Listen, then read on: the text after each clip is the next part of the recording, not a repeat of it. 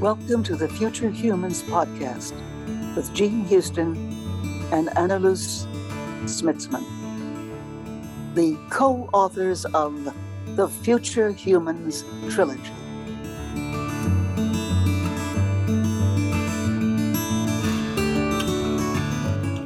Hello, friends. Today we have the enormous pleasure of welcoming our dear friend, Lynne McTaggart. Lynne is internationally best-selling and award-winning author, journalist who for over 20 years has been examining the bridge between frontier science and spirituality.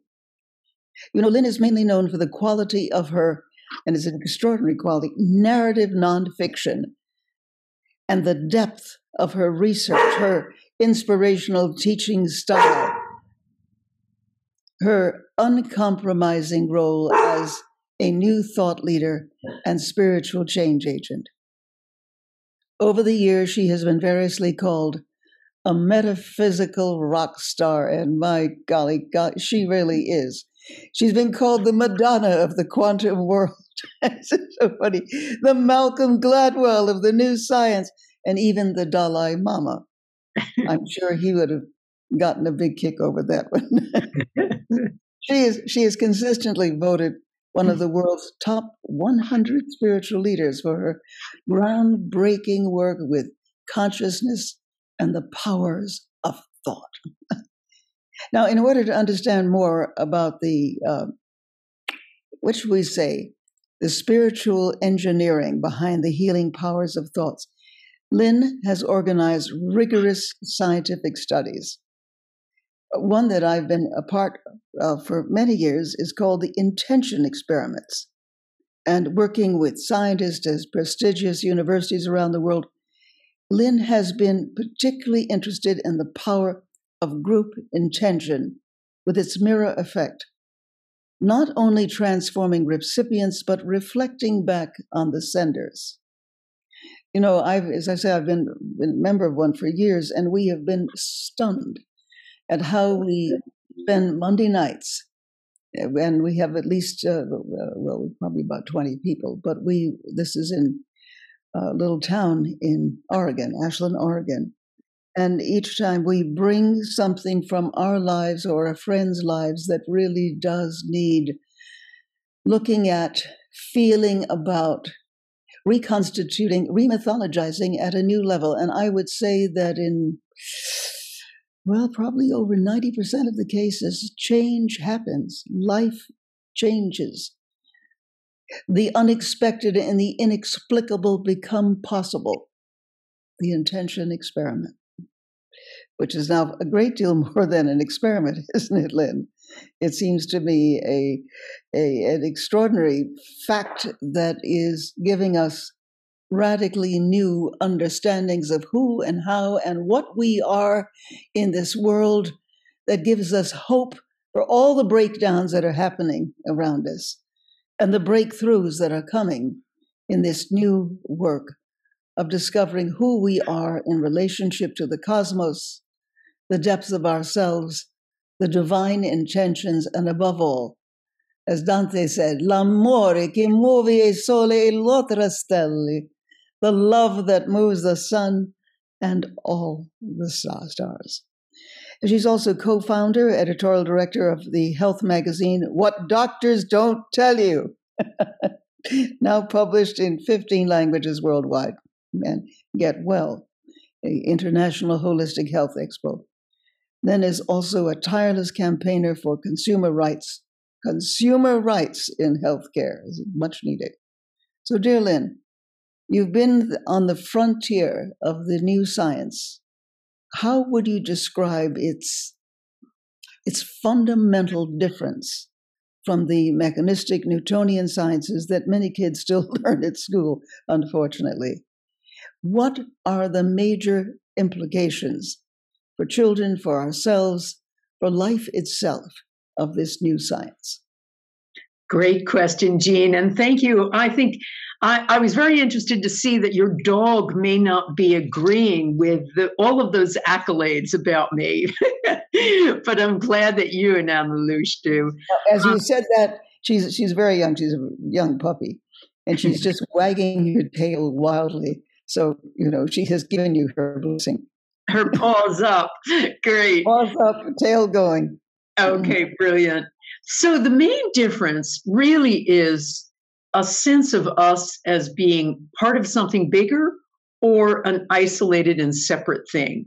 Newtonian science described us as, and everything in the world, as isolated entities, self-contained entities operating according to fixed laws in time and space. All of these separate objects out there operating in a very well-behaved manner. But the new science says, well, we're a lot messier than that, but a lot more interesting. We're all part of a larger whole. We now understand ourselves as part of a giant quantum field called the zero-point field. And the main thing is that we understand from quantum physics and all of the new science that we're all connected. And we're also creators, and that's the key element here.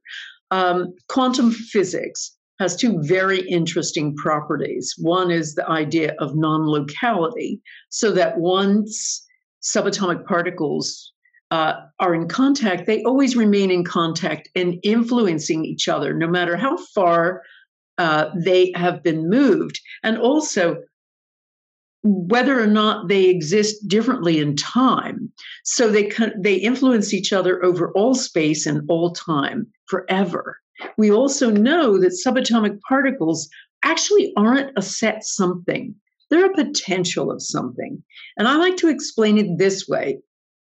Imagine a subatomic particle is a chair in an auditorium. Well, he's not only that chair, he's also every chair in the auditorium all at the same time.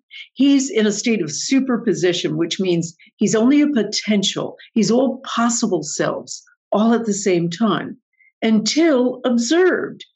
And that reduces him down to one particular state. Now, observation or measurement means that the observer is also a creator, is also something that makes the potential of something real.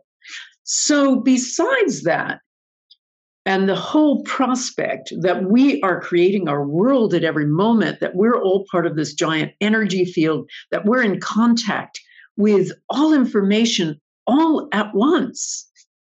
Besides that, we are also born with an extraordinary number of incredible capacities that are disparaged by conventional science.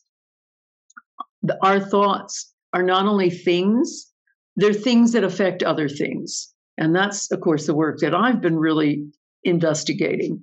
We also know we can see beyond our senses. We know that we can forecast events. The information about premonitions and the science about it is indisputable. We have the ability also to move beyond time, to go back and forth in time, work that's really interested me at the moment. So with all of these things, what I'm really talking about is we are far more than we're told. And current science diminishes our extraordinary capacities.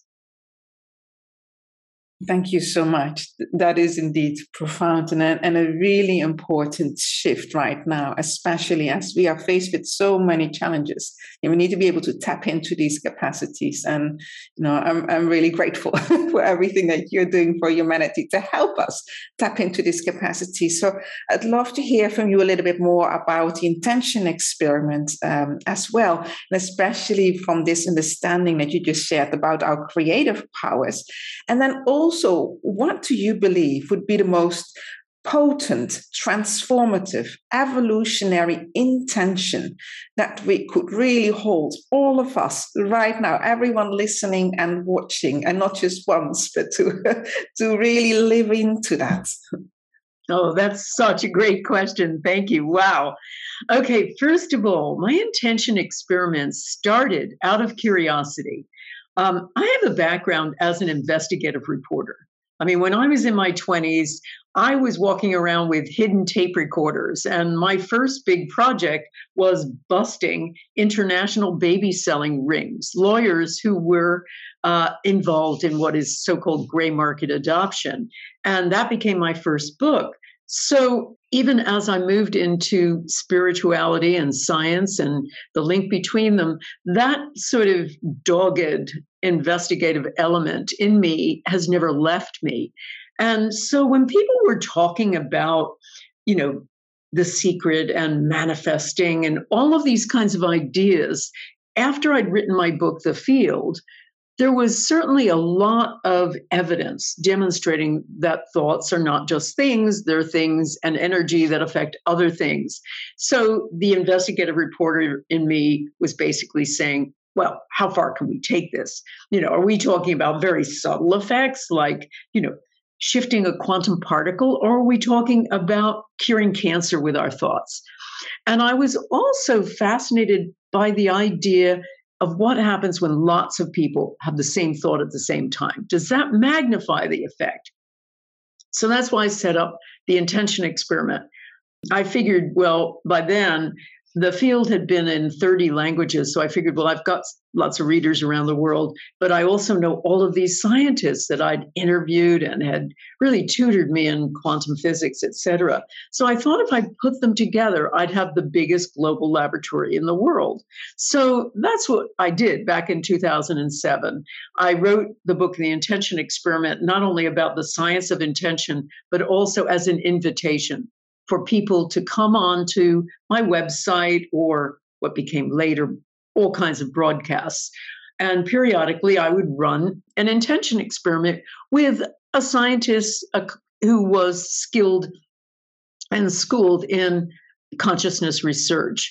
And I wanted to use scientists from different prestigious universities, everything from Penn State to Princeton to University of California to University of Arizona and numerous ones in Europe, because I didn't want to be accused of bias. So that's what we've done. We've done everything from trying to make seeds grow faster, to purifying water, to lowering violence in war-torn or violent areas. Officially, the most violent place in America was one of them, in St. Louis, Missouri, to healing people of things like post-traumatic stress disorder. We've run 40 to date, and of those 40, 36 have shown measurable, positive, mostly significant effects.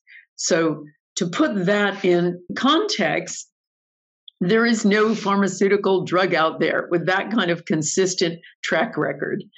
So that was interesting to me, and the power of these thoughts was really fascinating to me. But I've also discovered what most people think is, the more we have, the more people we have, the more powerful the effect. Not necessarily so. What I found when we did one experiment trying to make seeds grow faster, and we ran it 6 times from different locations with different sized audiences. Every single time, out of 4 sets of seeds, and these are blinded experiments, so the scientists don't know which ones we're sending intention to. Of all 6, the seed sent intention grew significantly higher than controls. And in some cases, we had thousands of people doing the intention. In other cases, just 100. I've also seen that a power of 8 group can move mountains too, just 8 people. So it doesn't have to be a big group. It just needs to be a group. And I like to think of 8 as a bit of a Goldilocks figure, not too big, not too small. And it also, of course, has all of those indigenous and mythical associations, 8 being an infinity sign and a lucky number in China, etc. But in terms of what thought would be the most healing, here's the most extraordinary thing that I've more recently discovered, which is when we do intention experiments, the outcome is really interesting. And as I say, we've had about 8 or 10 peace intention experiments, and every single time using data from war-torn areas from official sources or the police in violent areas. We've demonstrated, and professors of statistics have demonstrated this, that we've had an extraordinary effect. Not interesting part of the story, however. The more interesting part of the story is the effect on the participants. So when we've done intention experiments since 2008, I have surveyed the participants and asked them, well, how was that for you? And I started out doing so just to find out if people could get onto my internet site, because initially it was freezing and we had some challenges with it. And also said, how was that for you? Just to get some feedback. And back came the most extraordinary stuff. Like, I felt like I was part of a higher network. I had goosebumps up and down my arms and legs. I was sobbing uncontrollably, or I felt like I was in the tractor beam in Star Trek. Now, understand, the people participating are sitting in front of their computer screen alone, as we are. And we are, we're not even in the same room together. We're not on the same continent together. And yet people are feeling this. And I felt it many times myself, where the heat coming off my computer, my otherwise cold computer, is almost unbearable. I have to stand back a foot. So not only that, they started talking about stuff in their lives. So they started talking about healing relationships, becoming closer to their estranged partners, getting along better with their not very nice bosses, having their children suddenly talk to them for the first time, their adult children in many years. And some 40% said, I feel more love for everyone I come in contact with. So their lives were becoming peaceful. And something like 45 to 50% of people who participate in these intention experiments report healings of some sort. Their arthritis isn't so bad. Their guts healed. And more amazingly, aspects of their lives have healed. So I started realizing there's a mirror effect with these intention experiments. So the target is interesting, but almost not as interesting as the participants. And the other thing I discovered, I started more recently doing some where I invite polarized people. So I started this in 2011. With the 10th anniversary of 9/11. And I was pretty sick of watching those buildings come down. So I decided to do something different, create a different narrative. So I invited my Western participants. And then I also worked with a guy called Dr. Salah Al-Rashid, who Jean knows very well, who is like the Deepak of the Middle East. And I asked him to bring along his Arab followers. And I've spoken there numerous times, so they knew me too. And so we got both sides together. We did an intention to heal, to lower violence in the two most southern provinces in Afghanistan, which were the center of the Taliban.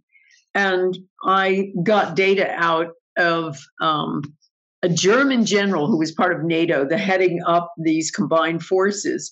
And indeed, the violence had gone down precipitously just in those two provinces. But much more interesting was what was happening between the participants. They were starting to Facebook each other, the Arabs and the Americans. They were starting to send love to each other. They were sending, your God is my God type of thing, all back and forth like this. And I was stunned by that. So some years later, I made a bigger intention experiment with Arabs and Jean was there when we did this. We had Arabs from 8 different Arab cities participating.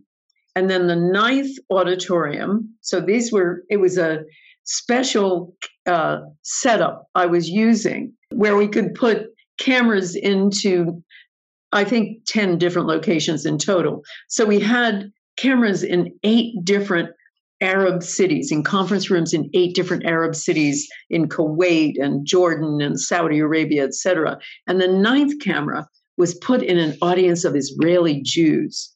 And we did an intention to lower violence in a portion of Jerusalem that was experiencing a lot of violence. And once again, I mean, to try to set up this experiment, I had to be the go-between because the Arabs refused to talk to the Israelis and the Israelis were refusing to talk to the Arabs, and everybody was pissed off at everybody else. And as one Arab told me, I've never even seen a Jew before. We grow up and we're taught that they have horns growing out of their heads. So we do this experiment.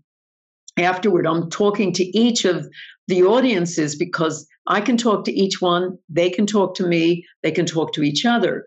And they started saying, once again, your God is my God. We love you, sister. They were sending love to each other. It was a big love fest. Everybody was crying, et cetera, et cetera. So I started recognizing that these intention experiments also help the heart to leap across the fence. So for me, that's a long-winded answer to your question, Annalouche. I think the more important thing is it's not the intention, it's the bringing together of polarized people. That is the power here to heal the world. And I started looking into why. And I found the answer through Dr. Dacher Keltner from the University of California at Berkeley, a psychologist, who did a study with students, showing them sets of pictures, putting them into 2 groups, showing them sets of pictures. One group were shown pictures of the world's victims, and the other group, starving children. The other group were shown pictures designed to elicit pride, like the football team at Berkeley beating Stanford University's football team, their greatest rivals, or the picture of the campus, all those kinds of things. So afterward, Keltner then showed them other photos of people, all kinds of disparate people. The people who had been shown the pictures of the world's victims identified more closely with people not like them. If they were Democrats, they identified with Republicans. They identified with the homeless. They identified with prisoners. The people who were shown pictures designed to elicit pride felt closer and identified more with doctors, lawyers, wealthy financiers, the people they were going to become. So it's all down to the vagus nerve, the biggest nerve in the body. And here's the key piece. When we are activated to do something altruistic, it activates that vagus nerve, the third part of the vagus nerve that gets us past fight or flight and all of those things where we shrink, and allows us to connect with other people. And that is what is powerful here, connection with other people, whether it's 8 or 8 million. And that helps the heart leap across the fence. I mean, that is extraordinary, my friend. And it seems to me that your life has been one long series of aha, aha, aha, aha, aha, aha. And that you have become also with this extraordinary dialectic in your life between doing, frankly, world-observing and world-changing experiments, but at the same time being so aware of the subtle energies of thoughts, so that you have these massive deep seeings. And I mean, quite frankly, as a person who is deeply interested in how do we begin to resolve the enormous numbers of crises in our time, when a world is trying to come together and not doing a very good job of it. And yet it seems that the source fountain of the shifts is the subtle energies of thought. Is that not so? How do you do? Go ahead. No, it totally is. It totally is, because we have to recognize, I always like to say we're all leaky buckets. Because we have to understand that we have energy. We are emitting energy all of the time, as you two know ever so well. And one of those energies is thoughts. And so we are essentially leaking into other people and things at every moment. And the big mistake people make with intention is to think, oh, so I'll do my intention first thing in the morning. I do my meditation, I do my prayers, I do my intention, and that'll be the only thing the universe hears. But every thought we have, every bit of flotsam and jetsam going through our heads, and we've got 70,000 of them a day, every single one, every mendacious thought we have, every last mendacious thought, that also is an intention. And collectively, it becomes your life's intention. So people aren't very conscious of what they're thinking all the time and conscious of how destructive their thinking is all the time, particularly to themselves.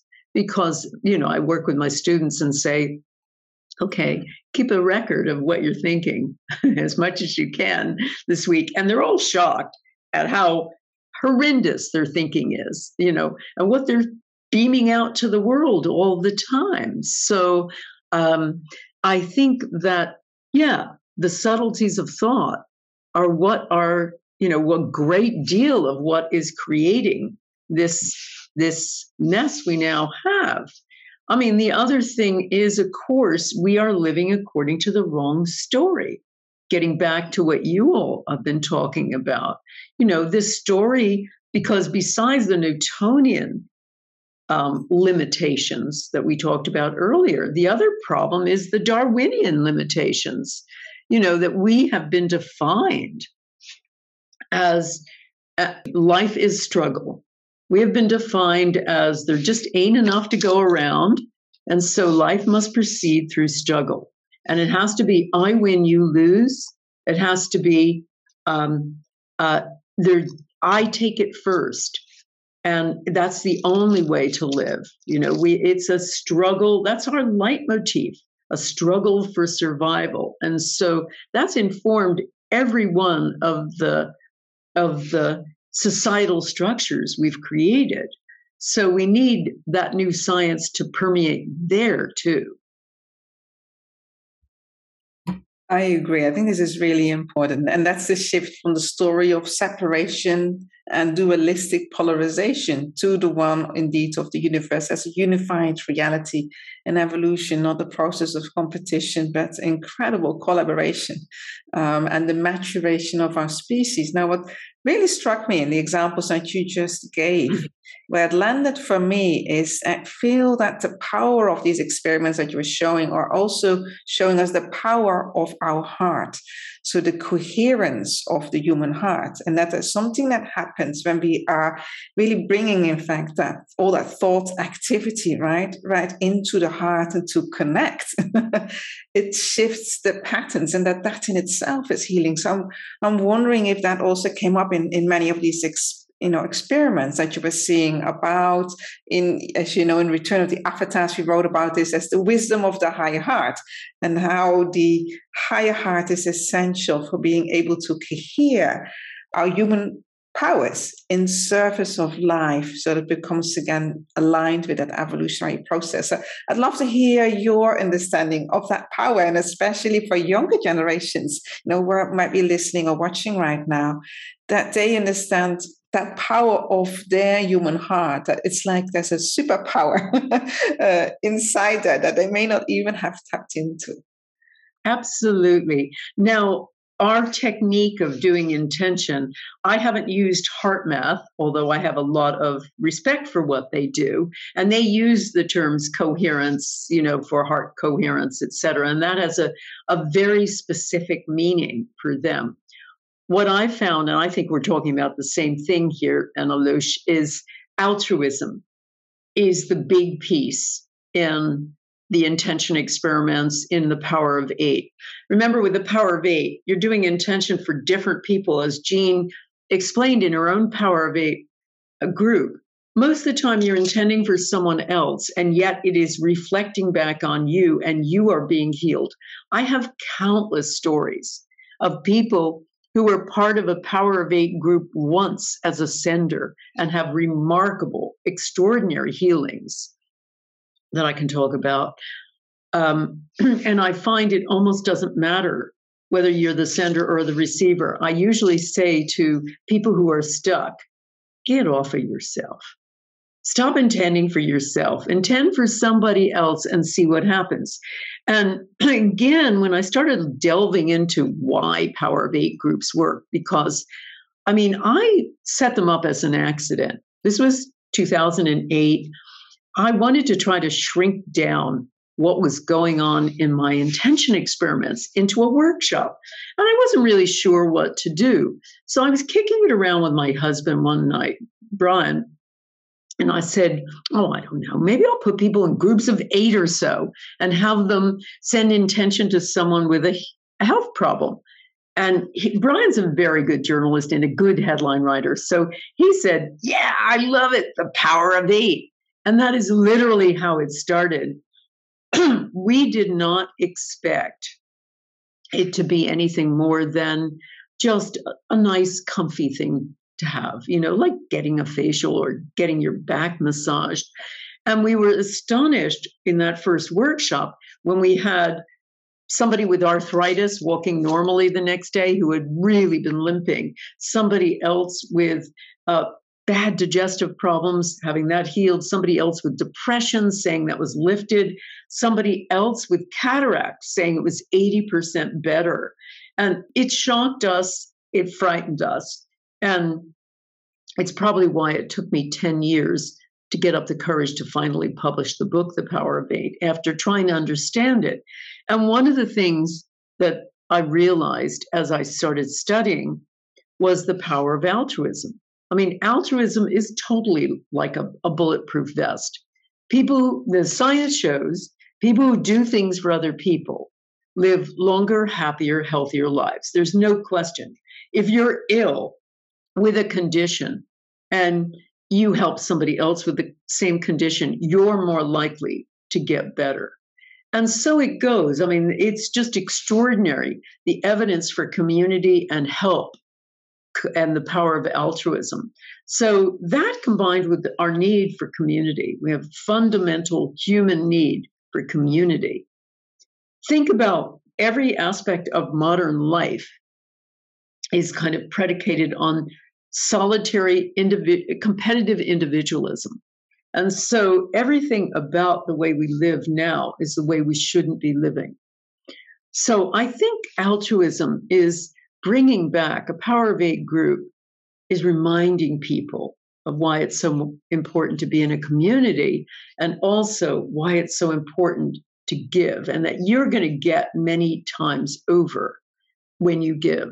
So I think that's the real centerpiece of my work. That and I think oneness, because we did some brainwave studies. I worked with Life University, which is the biggest and most prestigious chiropractic university in the world. They were kind of intrigued by Power of Eight groups, so they put their neuroscience team at my disposal, which was brilliant. And we got student volunteers, and we put an EEG cap on one member of each group, a sender each time. And we expected the brainwaves to come out of that to look just like meditation. They looked nothing like meditation. We were shocked. They looked almost identical to the brainwave signatures recorded by Dr. Andrew Newberg at the University of Pennsylvania, studying Buddhist monks during ecstatic prayer or Sufi masters during chanting. Parts of the brain involved in separation, so the parietal lobes, which sit right back here and help us navigate through space and tell us, this is me, this is not me, they were turned way down.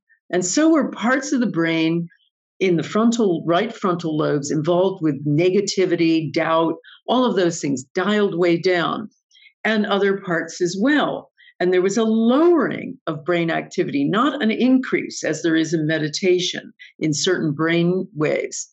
So these were people in a state of ecstatic oneness, essentially. And really, the separation between them was dissolving. And that's what we see. That's what is reported all the time. So I think the oneness piece is really important for our future evolution, too, because we don't get to live. We all talk about we're all one, and we all talk about, we're all part of this giant field, but nothing in our lives supports that. We don't live that way. We live in isolation, in separation. And so this is a little moment where you can transcend that. Wonderful. Talking about transcendence, what about the transcendence of time? When I was 18, 19, I had a terrible hobby. I jumped out of planes with a parachute, It was only $5 a jump in those days in New Jersey. And one day I jumped and I pulled my ripcord and nothing happened. And I pulled and pulled again. Still more, nothing happened.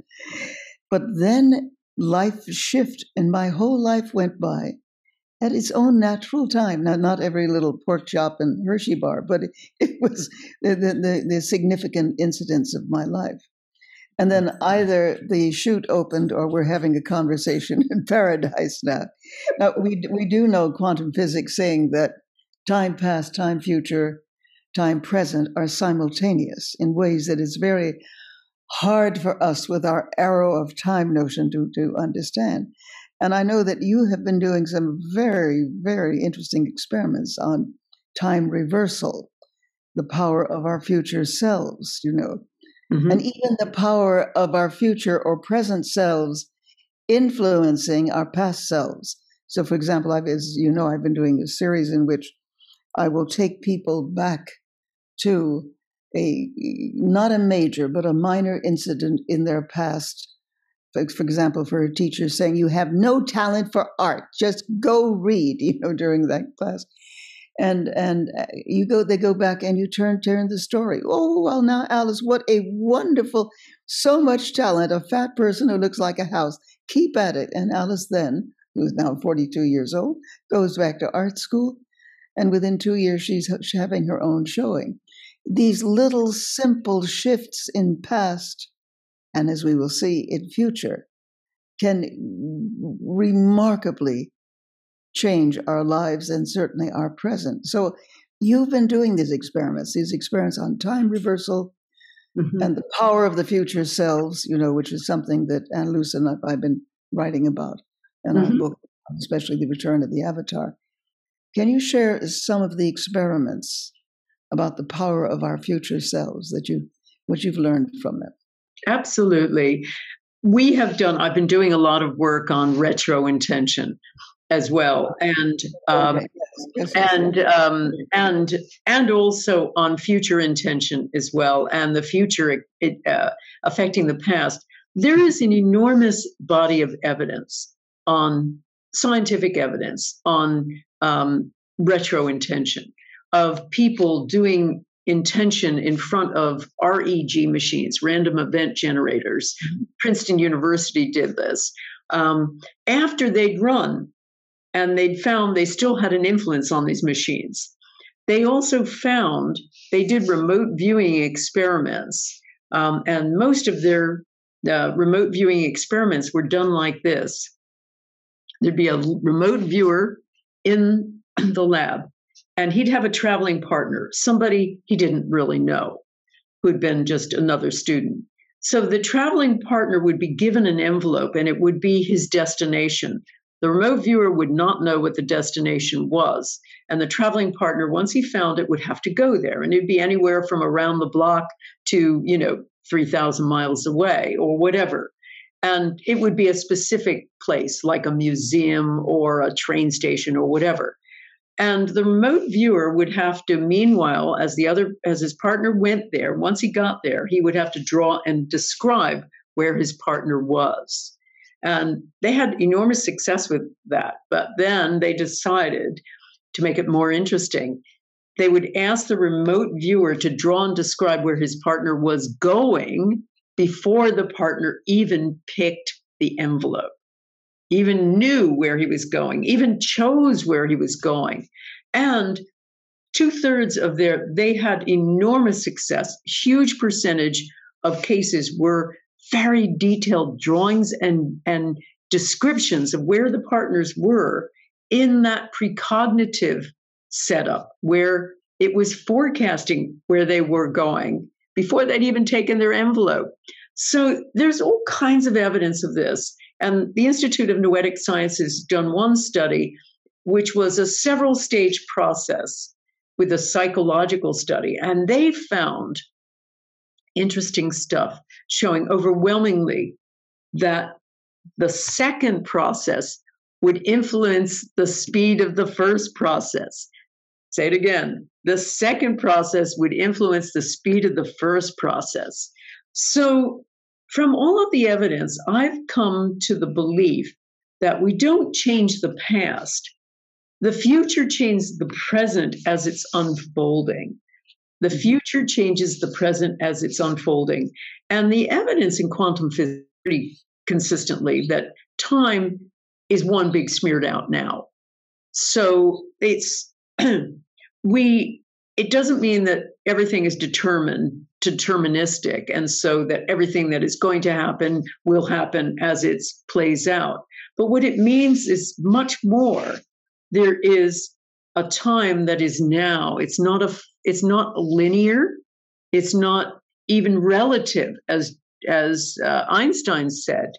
It's just all now, and that it is a quantum process like everything else, subject to creation, the creation of an observer.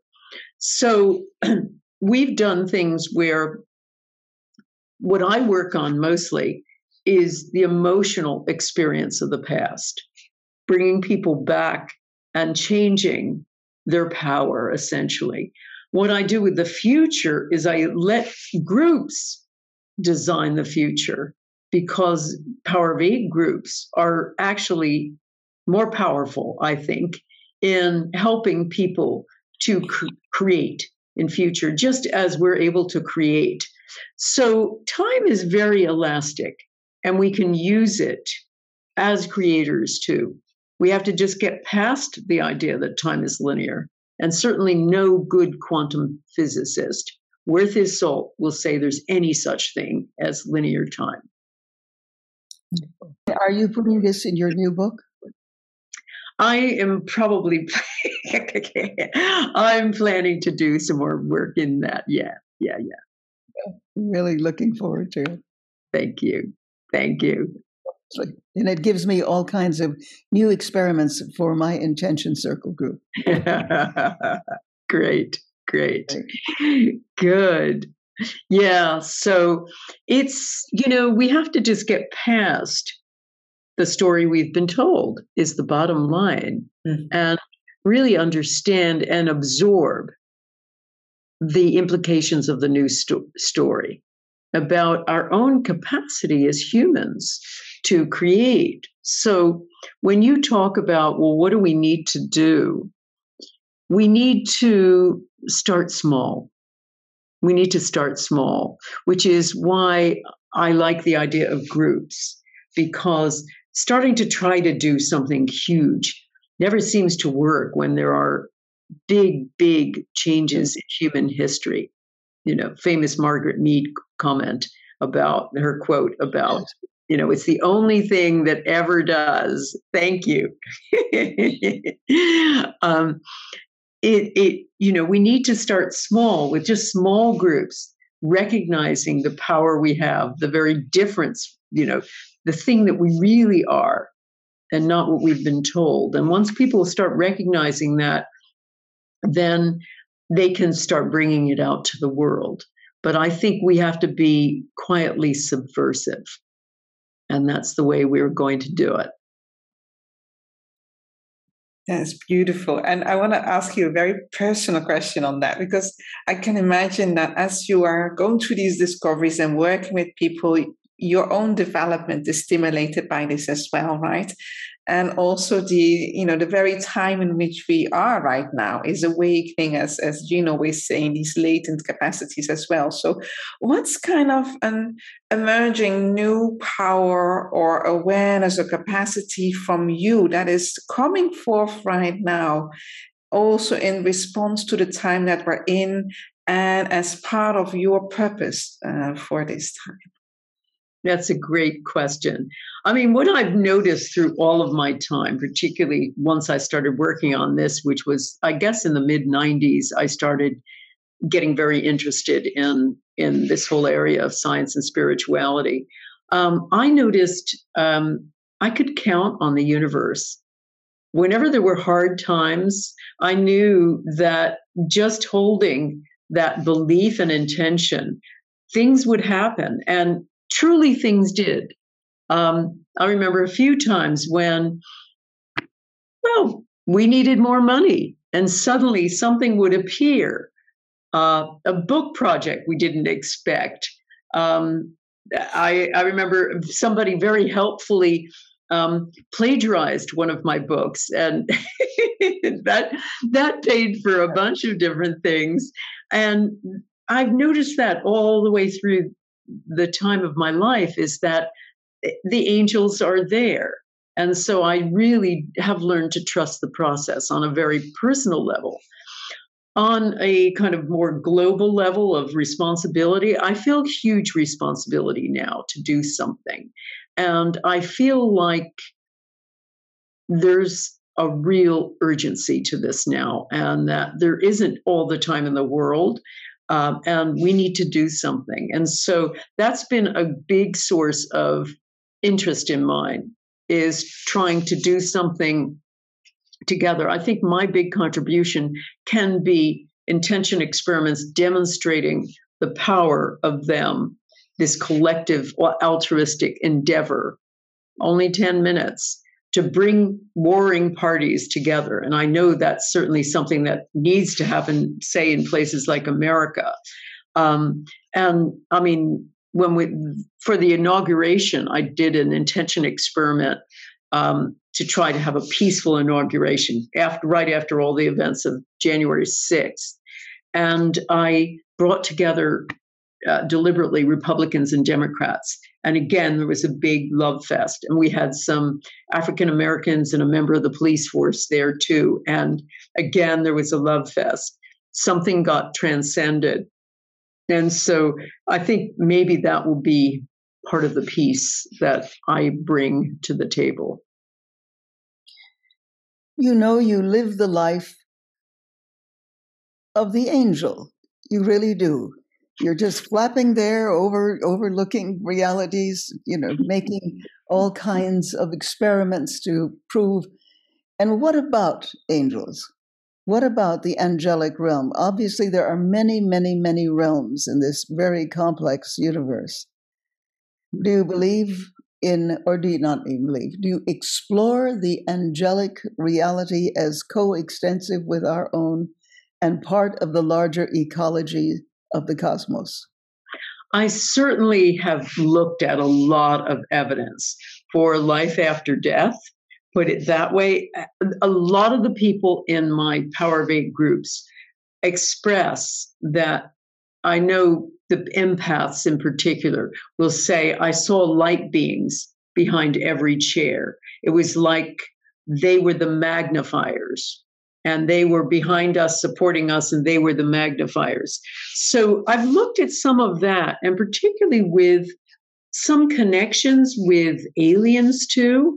And it's an area I would like to explore more, particularly as even the US government is admitting there is life elsewhere.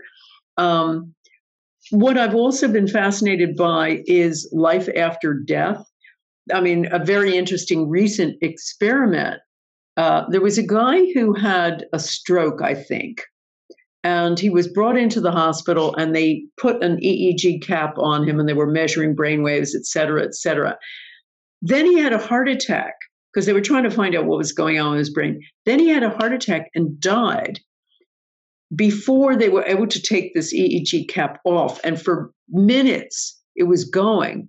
and it was demonstrating huge brainwave activity going on and at very fast frequencies, a preponderance of gamma waves. And that is the fastest brain waves when we are really, trying to dig through memory, when we're trying to have flashes, when we have flashes of insight, all of that. They saw this preponderance of gamma waves. And it convinced the scientists that this guy was going through a life review, because he was going through his evidence so carefully and focus in such a focused way. But also there's so much other evidence with random event generators, with equipment, Russian equipment that measures the tiny light coming out of human beings, that all of this carries on for a long time when somebody is making a transition. So not just before they die, but after they die. And that plus so much evidence of people like Dr. Gary Schwartz, who have done afterlife experiments, convinces me that consciousness doesn't die. That we just decouple from our body and then move into a different place. But consciousness itself doesn't die. And that is a message, I think, of profound hope right now.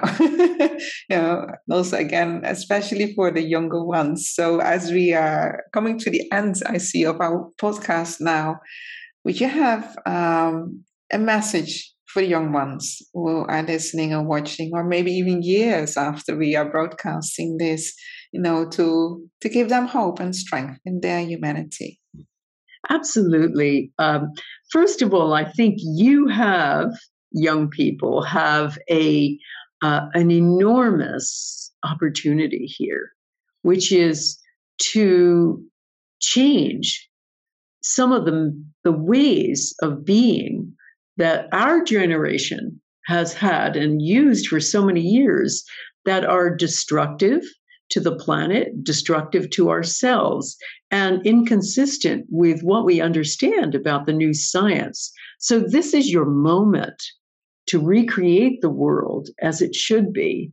And I would just say to you, one of the most optimistic things, I think, is the new science and how to live according to the new science, because we understand now that we are far grander than we've been told, that we're not these isolated entities living lonely little lives on a lonely little planet, but we are interconnected. And new practices, the kind of practices we're experimenting with, are giving you maybe a little path, a signpost to a better future and a better way to be.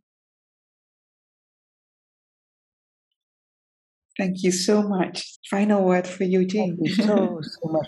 I mute because the dog has interesting ideas and a very full consciousness. And she's a baby. Dog has this elaborate relationship to the unseen world. She suddenly stares at something that is not there, and she wags her tail, and she offers her paw. We live in a world far more interesting than anything we can ever imagine, and I strongly suspect that the animals may know a great deal more than we do in that horizon. You betcha. Absolutely. Absolutely. Well, they see and they pick up energies far more than we do. They certainly, all of the information about psychic pets is really interesting and very compelling. Well, if you want to see one of the most psychic of all psychic dogs, do come and visit. You're going to be... It sounds like he's learning from the master, or she. Exactly. I'm learning from her. Thank you so much. Thank you so much. It was great spending time with you both, and be well, and we will chat more in the future. All right. Good luck, current at the next books. Take care. Wonderful. Thank you. Take care. Till we meet again. Bye-bye.